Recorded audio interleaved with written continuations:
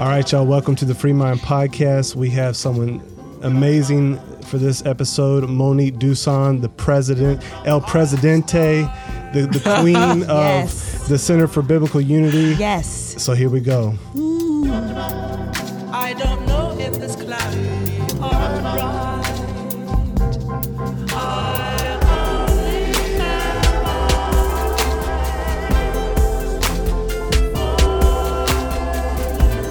All right, so we're back with our friend Monique here, who we got to meet a couple years ago at Impact 360.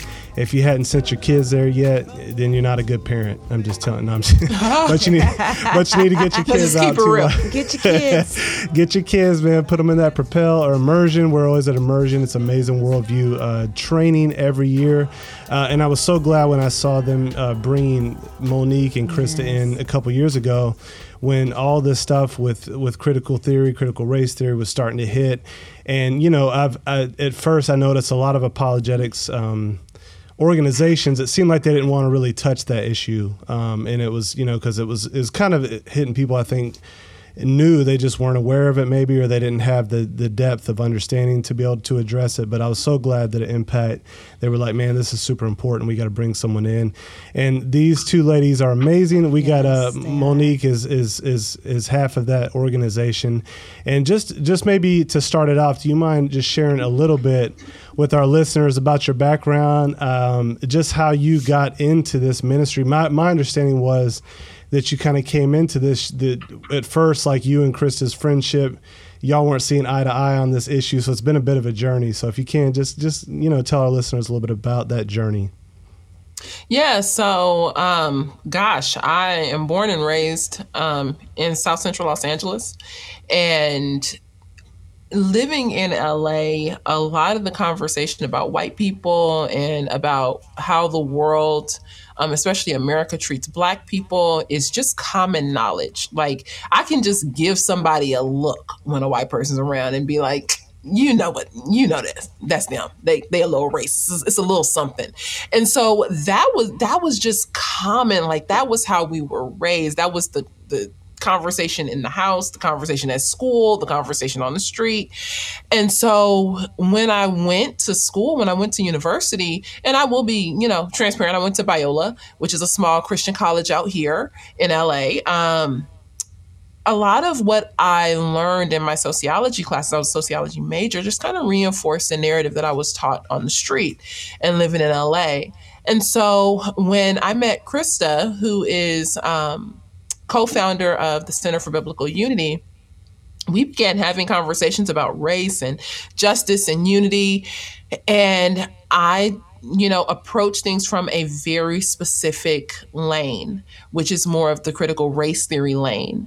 And she approached things from a more historically biblical position as far as the definition of, you know, justice, the definition of unity. What does reconciliation look like? Is race even a biblical concept? And so we would clash and have these arguments, and, you know, we weren't landing anywhere together usually. There were some things, you know, where I changed my mind on, or she changed her mind on, and, you know, we began to agree to disagree maybe a little bit, but I remember praying for her, you know, for her to see her whiteness one day. And in the middle, hey, you got to pray. Keep Nerva your walks sisters around in the house prayer. praying that for me all the time. Yes, there it is. In the patriarch, she says I'm patriarchal. So, yes. Trying to work on that. I was like, Lord, help her with her Christian nationalism. No. But in praying and in like I was earnest, y'all. I thought I was doing what was well and right in his eyes. I started to get convicted in my own heart about like my own level of racism, my own level of othering. And, you know, what does it mean to actually be a Christian and hold a very partial position towards someone? What does it mean to be a social justice warrior? And as the Lord began to really work in my own heart, like aside from my conversations with Krista, I began to see like, okay, there is something to racism and racial injustice. Like, I don't deny racism and racial injustice.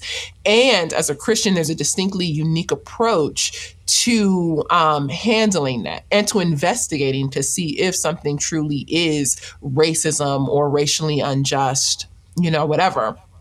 And so it led me to repent for my attitude, for the way that I had been even just addressing her. Because I was clear she was racist, and racist according to the definition of like prejudice plus power.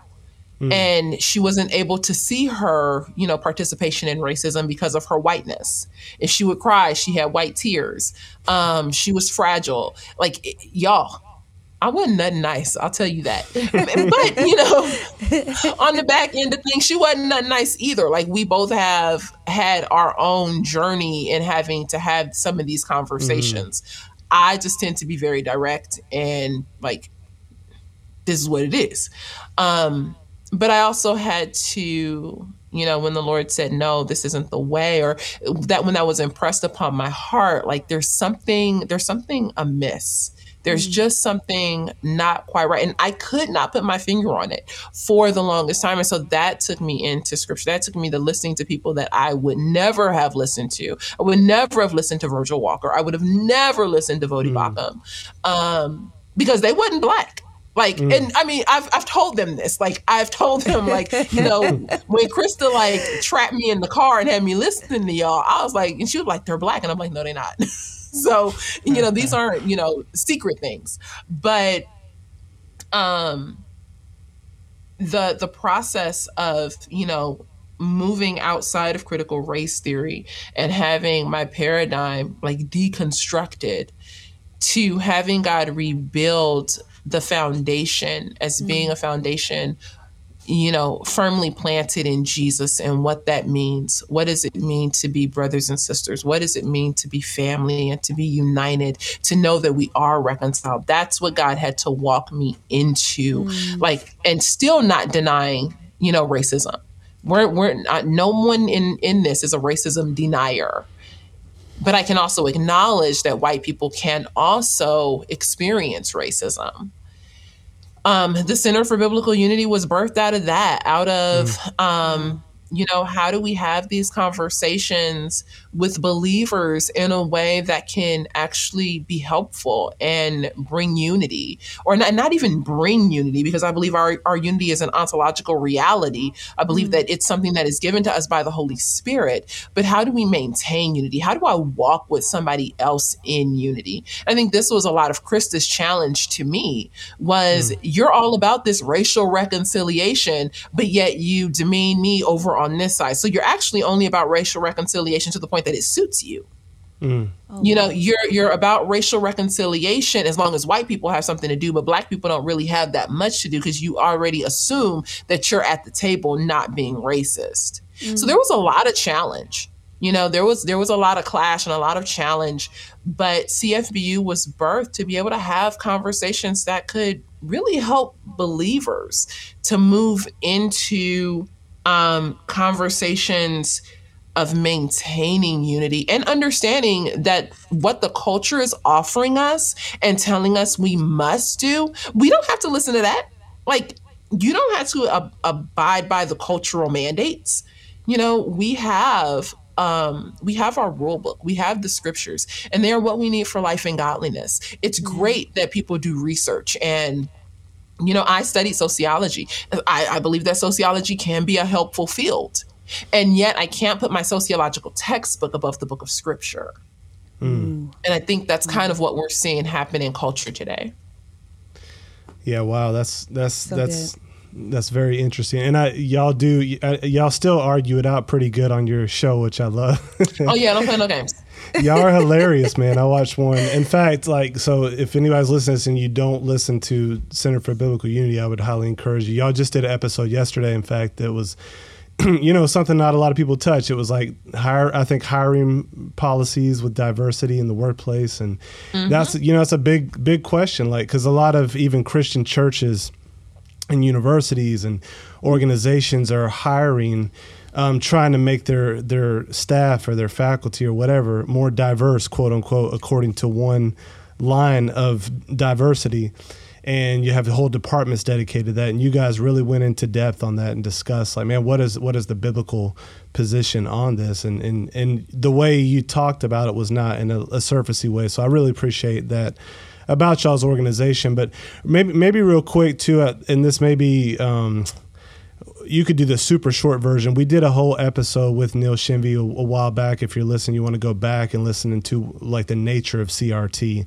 But real quick, since you were kind of steeped in that, you weren't just the casual CNN listener.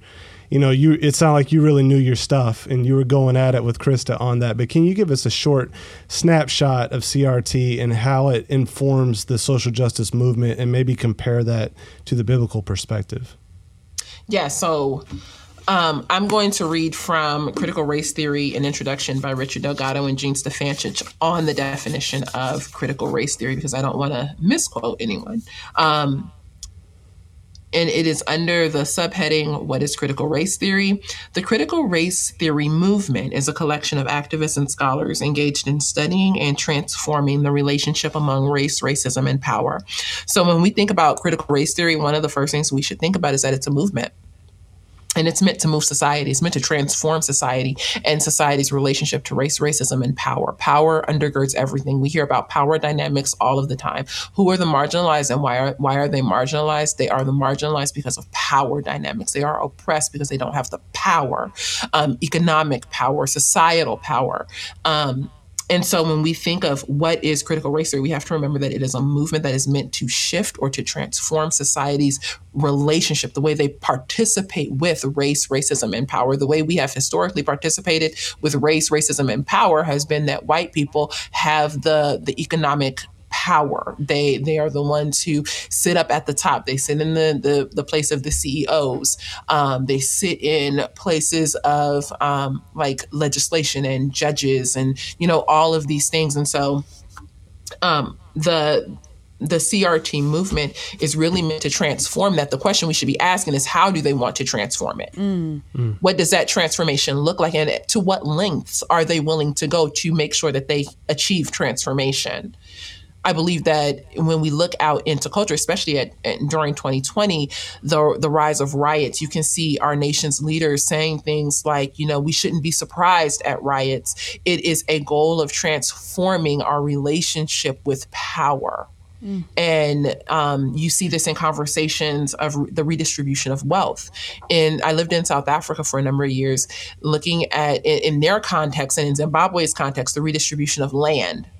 You know, how do we look at power and how is power being transformed in our current cultural moment? This is the question that we should ask. But critical race theory itself is the movement to transform the relationship between race, racism, and power. It's the vehicle that people will use to do that. Oh. Will you talk to us about how that compares to biblical justice and race reconciliation?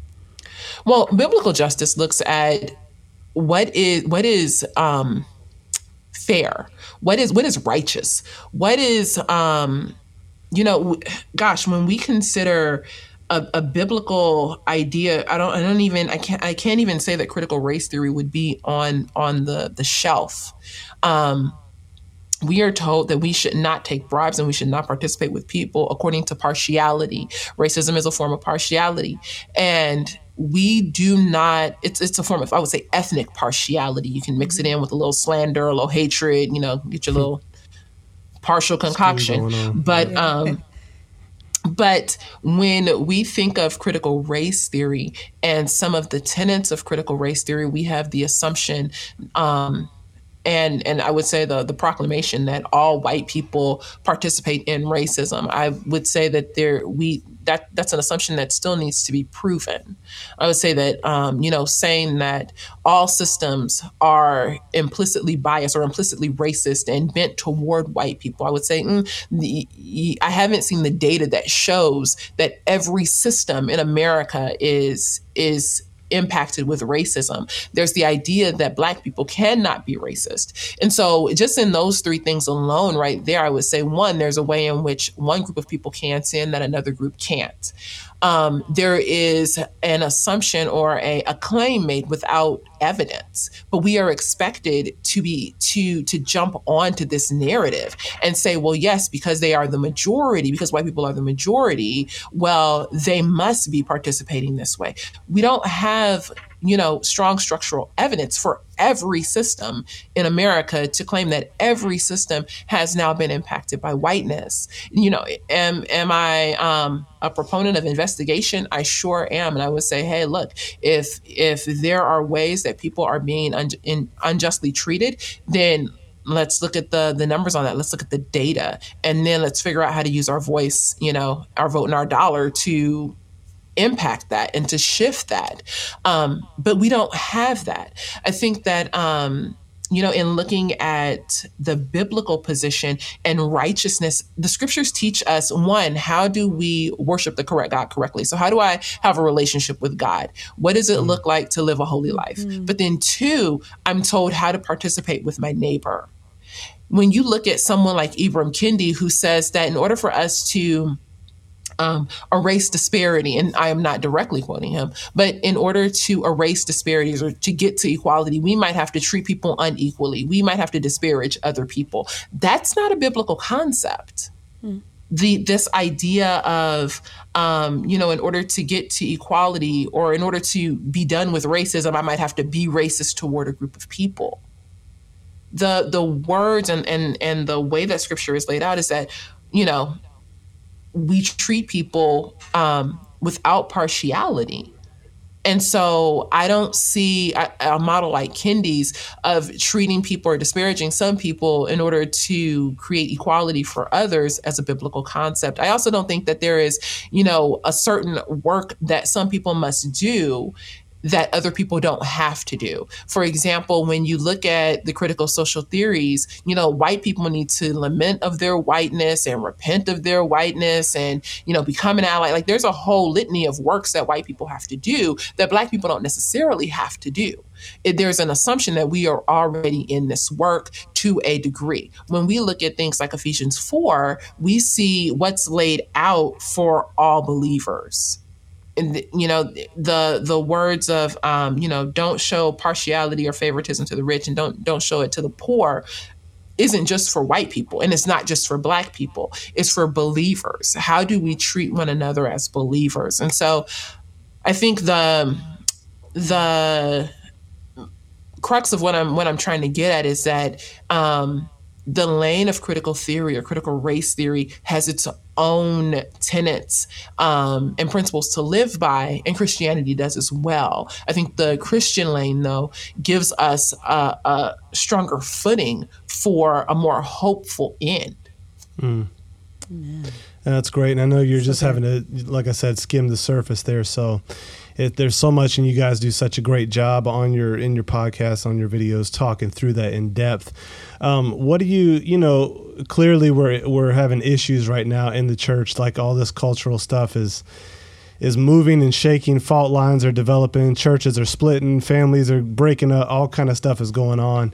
But now that you guys have been doing this work for a little bit, like what do you recommend? Like, I know you're in the biblical unity thing.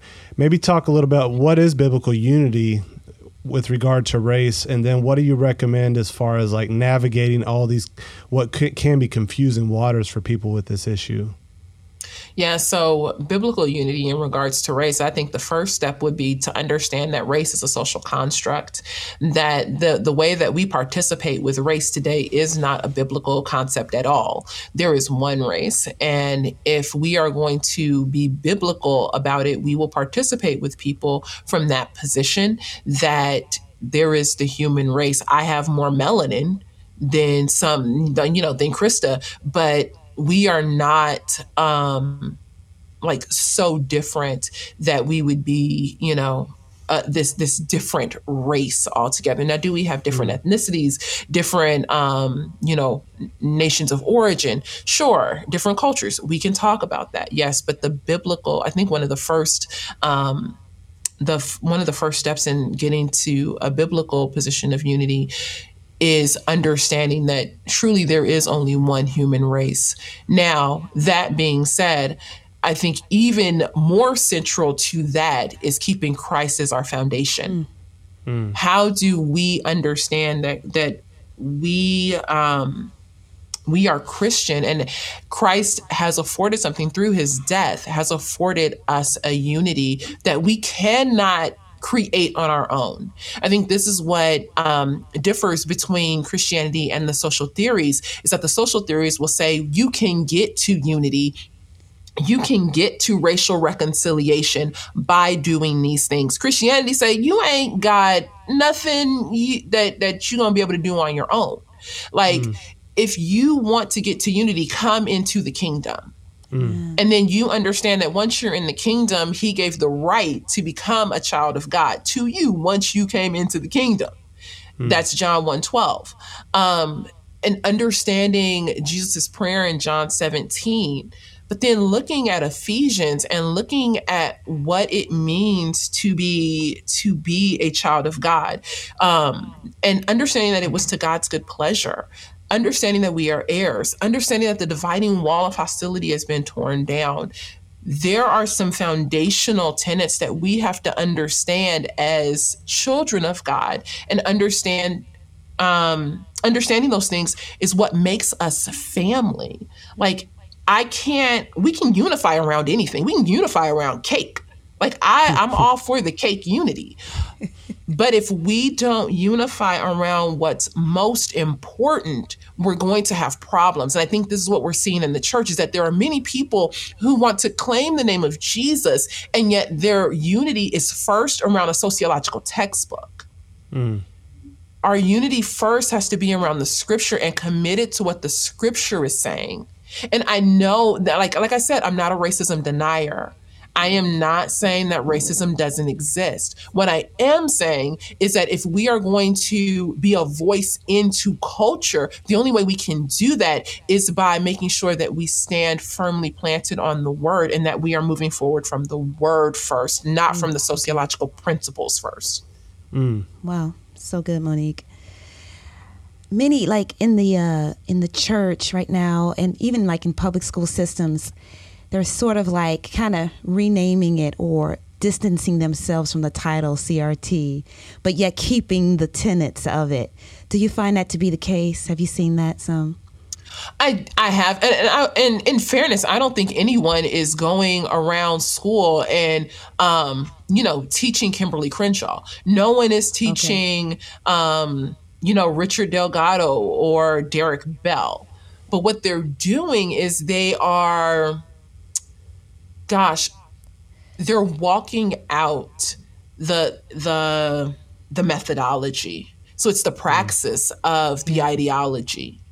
So just because your, first grader doesn't know the term interest convergence, which is a tenet within critical race theory, they might be able to understand what it means to be an ally to someone who is Black. They may be able to understand that, white people have always been oppressors or have always been mean to people of color. They've always treated people of color badly. Mm-hmm. And so it'll be age appropriate, still the same tenet. Or, for the interest convergence, tenet, it could be something like, well, I need to be able to help end racism, and racism will only truly end once I do my part, because with the tenet of interest convergence, it says that racism will only end once, white people basically say it'll end or do what needs to be done to bring it to an end. Gotcha. Yeah, that is interesting. You talked about being biblical first, and really having that as a foundation, and then interpreting other like sociological texts through that lens rather than vice versa. Well, what do you like? How do you help people that they haven't understand the Bible, but the thing about these critical social theories is they often will redefine terms, and it's very, very confusing and tricky for people who don't have a background in philosophy or postmodernism, that they don't know how to think through that clearly. So I know you guys recently did a like a walk through that documentary Unspoken. So, your typical person in the pews will probably watch that, and like we've watched it happen in church. A lady will come to us and you can tell she's got like white guilt has filled up her eyes. You're like, what did you watch? What did you listen to? And it's almost, it's almost kind of funny at times if it wasn't sad, but it can be very tricky. So what are some steps that you recommend maybe to pastors or leaders in churches to say, hey, here's what you can do to help people see through the smoke and mirrors of it all? Yes. The first thing I would say is please don't just jump on the bandwagon without having done your due diligence and research. So many pastors, especially in 2020, didn't necessarily know what to do. And so as soon as something came along that sounded good, that kind of pricked at their heart, they were, okay, let's do that. Black Lives Matter. That sounds good. We need to support Black Lives Matter. No, wait, hold on. So I would say that would be the first thing is like, just slow down and encourage your people to slow down. We don't have to address every cultural issue just because that is what culture is saying we must do. Right. So slow down, think about and not even think about it, but go to the word. Where, how can we apply the scripture to the situation that's right before us? Pray about it. Do other research, get other evidence, talk about it. Let it mull over. Don't just decide to run with the mob and, now you put out some kind of, unity statement that affirms all of this critical theory lingo because you don't know what you're talking about. Right. So I think that would be the first thing that I would just really encourage people to do is just slow down. We don't have to be jolted just because culture is jolted. We can still be firm. Our foundation is still the same. Jesus. The second thing I would say is just make sure that you know the word of God so that when you do the third step, which would be, dig into some first sources, see what people are saying. Can you define some of these terms? Get together with people who do know these terms so that you can learn. Join a Center for Biblical Unity book group where we're looking at first sources and we're talking about the issues from a firsthand perspective. I would say get in and kind of dig in and understand what's happening. You don't have to be an expert on it. Yeah. But there are things that you can do to equip yourself because the true goal is for this to be for this to impact your kid. The goal is to transform your kid, the next generation. So how do we as adults live and participate in a way in which we can protect our kids from the ideology that's really coming in to kind of siphon them off? So good. That's really good. And, that's the part that can be hard too. Sometimes I think because you said this before, it's a lens, it's a worldview. So I think when people don't understand that it comes with this whole package, this whole coherent framework of thinking. And so when people begin to engage with these issues, it's like they're talking from completely different presuppositions about the same thing. And so it's like some people get flustered. They're like, man, I don't even think we're having the same conversation. And it can be really difficult to continue in that conversation. But I think what I love about y'all's story is you and Krista walked that through for a couple years or whatever it was, however long it was. And you, we can see in you the value of continuing even when it's hard to, in love, have these tough conversations and try to, the best you can, give a biblical view on these issues. But you've been doing this now for a few years, I think. Have you had much success in helping people that were starting to adopt that really anti-biblical worldview? Have you had success in bringing them back to a more biblical perspective by the grace of God? Yes. And I think that's what's awesome. I've had a number of one-on-one conversations with people and, relationships develop. And there's one woman that I'm thinking of in particular, and she was so angry. I remember her writing in and being like, how can you say this? And that's just divisive and da-da-da-da-da-da. And so I reached out and we had a conversation. I was like, hey, I'm not opposed to being wrong. I can be wrong. So why don't we have this conversation? Let's figure out what I'm possibly missing. And we sat and we talked, and the biblical worldview wins out every time. Like if you are committed to having a biblical worldview, the biblical worldview wins out every time, because Christ offers a better hope. And, we still text back and forth, and this was in 2020. That's awesome. Wow. So, yeah, I think, when Krista and I go and we speak at different places, and people who maybe, either confused or more CRT leaning, when they hear our story and see how, truly Black and white, we can work together. We can truly have a partnership and a friendship. People are like, oh, okay, so it doesn't have to be the narrative that I'm believing, or it doesn't have to be the narrative that I've been told I have to believe. And yeah, we see that a lot. That's good. Are there any tips? I know there's no silver bullet, but what are the tips in those conversations? What are the things to avoid, things to do? Be patient. I would definitely say be patient, be prayerful, ask questions instead of just condemning and being like, you're just wrong because blah, blah, blah. Asking things like, well, gosh, what's your biblical warrant for that? Krista asked me, where would you find something like that in Scripture? Where would you find this principle in Scripture? That there's a group of people who can do a sin and another group of people who can't do a sin. So patient, asking questions, being willing to be wrong. Being willing to know that you might not be as right as what you think you are. So maintaining a posture of humility. Gosh, what else? I would also say not feeling like you need to win the war. Oh, that's good. Krista would say, be willing to have the next conversation. And sometimes you might need to take a break. We had to take a lot of breaks. And say, hey, I'm gonna tap out. I got to tap out right now before one of us enters into sin. Like, how do we? Yes, let's tap out. And would you mind if we pick this up tomorrow, or if we pick this up next week, or when can we meet for coffee again, so that you can continue to journey with this person, because it is a journey. It might not be a experience where somebody just overnight sees the light and oh my gosh, I've been so wrong. But it might be something where it takes a series of conversations where people's paradigm is slowly broken down.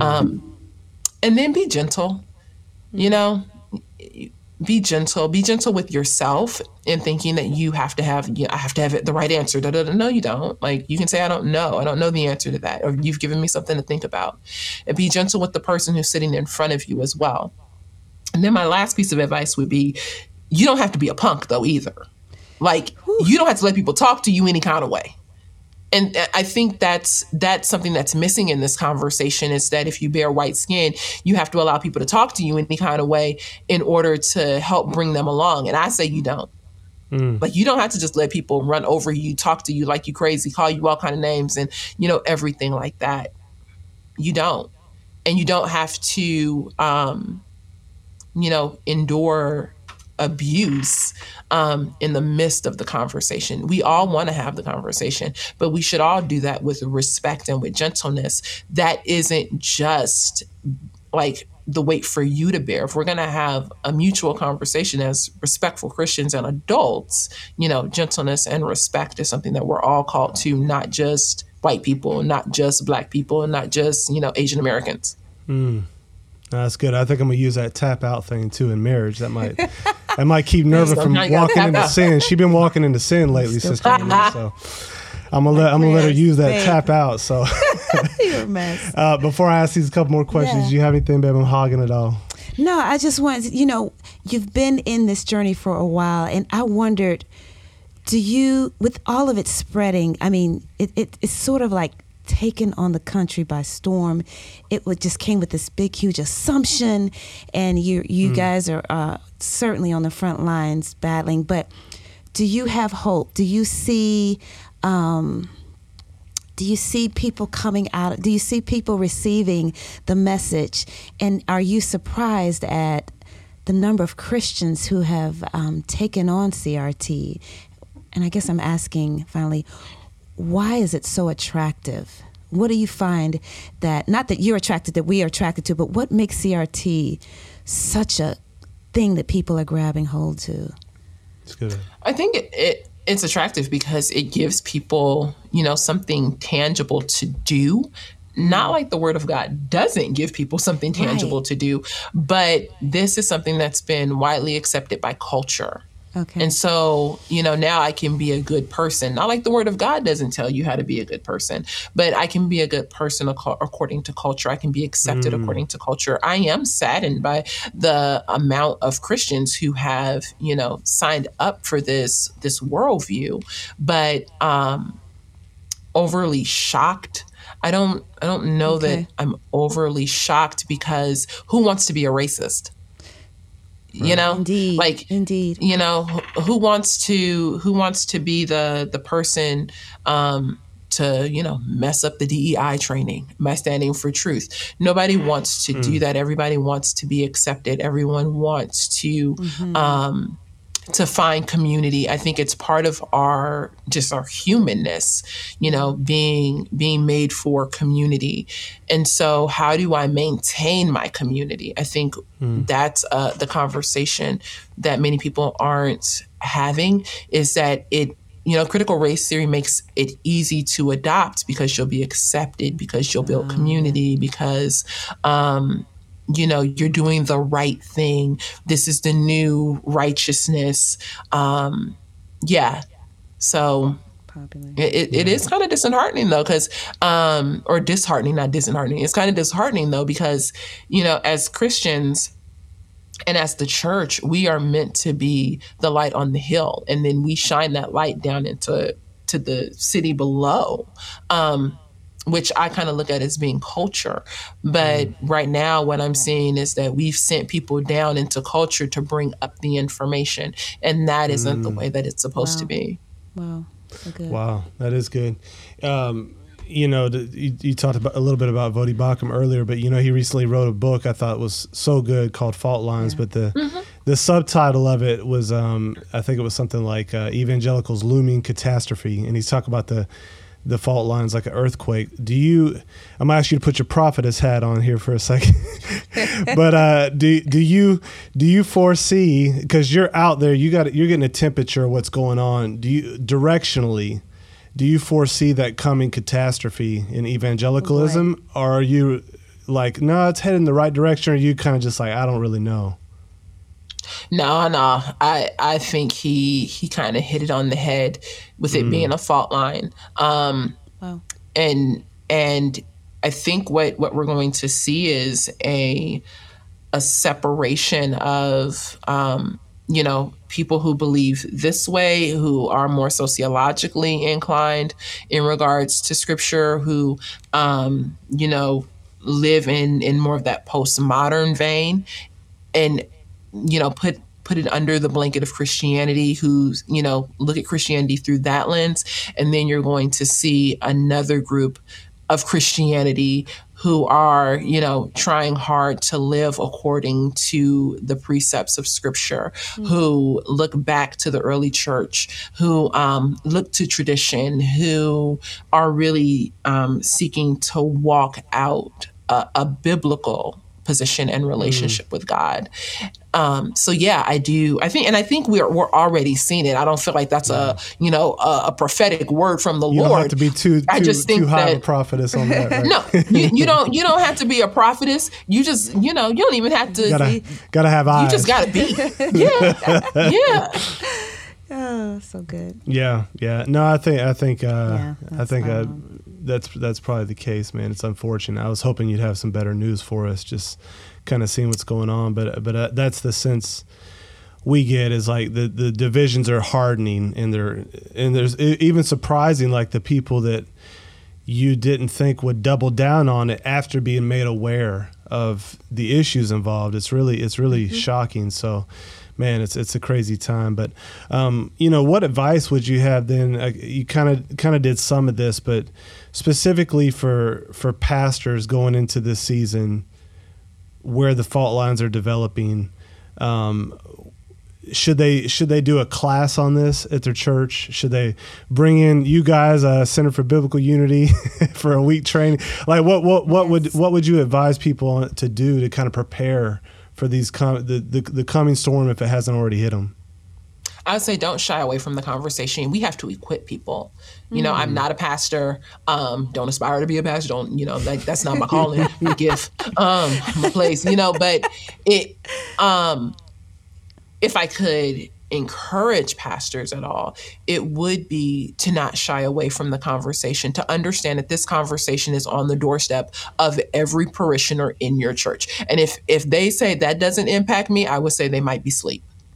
This conversation is front and center. Everything from LGBTQ plus to critical theory, critical race theory, child studies, all of this stuff is so intertwined that you would literally have to be asleep to say, this doesn't impact me at all. I don't know what you're talking about. So how do you as a leader impact or influence and encourage your people to understand what's happening? So maybe that is a class. Maybe that is bringing Krista and me in to do a couple of talks or to train. We do trainings and equip leaders to understand what's happening so that when you meet on a Sunday or a Wednesday or, you're going out to a special picnic with your church or whatever, you know how to check in with your people.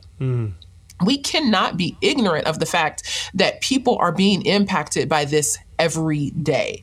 Wow. And so as a leader, I would want to have that conversation. I would want to step in and say, hey, Tim, how's it going at your job? I remember that you had this stuff going on. Have you read this book? It sheds light on that.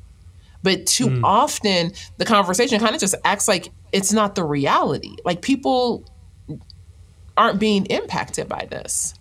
No, I think we can do a little bit better in helping to lead the conversation. I do believe that the church should lead this conversation from a historically biblical position without all of the sociological textbooks behind it, because Scripture gives us what we need for life and godliness. Scripture tells me when something is unjust. How do I know when something is unjust? I don't need a sociology textbook to define injustice for me. The scriptures define injustice and they lay that out. Now, can I open my eyes and look into culture? Can I look and investigate as to when something is being done unjustly? Yes. And I believe as Christians, we should. Doesn't mean that every Christian has to, but as Christians, we should want to know, when injustice is occurring. Absolutely. And then we can, I've said this before, use our voice, our vote, and our dollar to stand against injustice. But to just automatically assume that an injustice is occurring because of the color of someone's skin is an error. No, that's great. And I think that's what you're pointing out. I see that parallel in pretty much most of our education now, because it's been secularized, from the long time ago, early 1900s at least, with John Dewey. But it's like, when I'll be talking with people about psychology and say, man, the closer they are to the empirical, the better. But, you can never get just to the data. Like they're always going to have presuppositions there. But especially it's at that presuppositional level where the sociologists even get off. It's like, man, some of that stuff's helpful, but a lot of times it's infused with an idea of justice that's opposed to a biblical idea of justice. And that's in essence the problem with it. It's not the particular studies and the empirical data.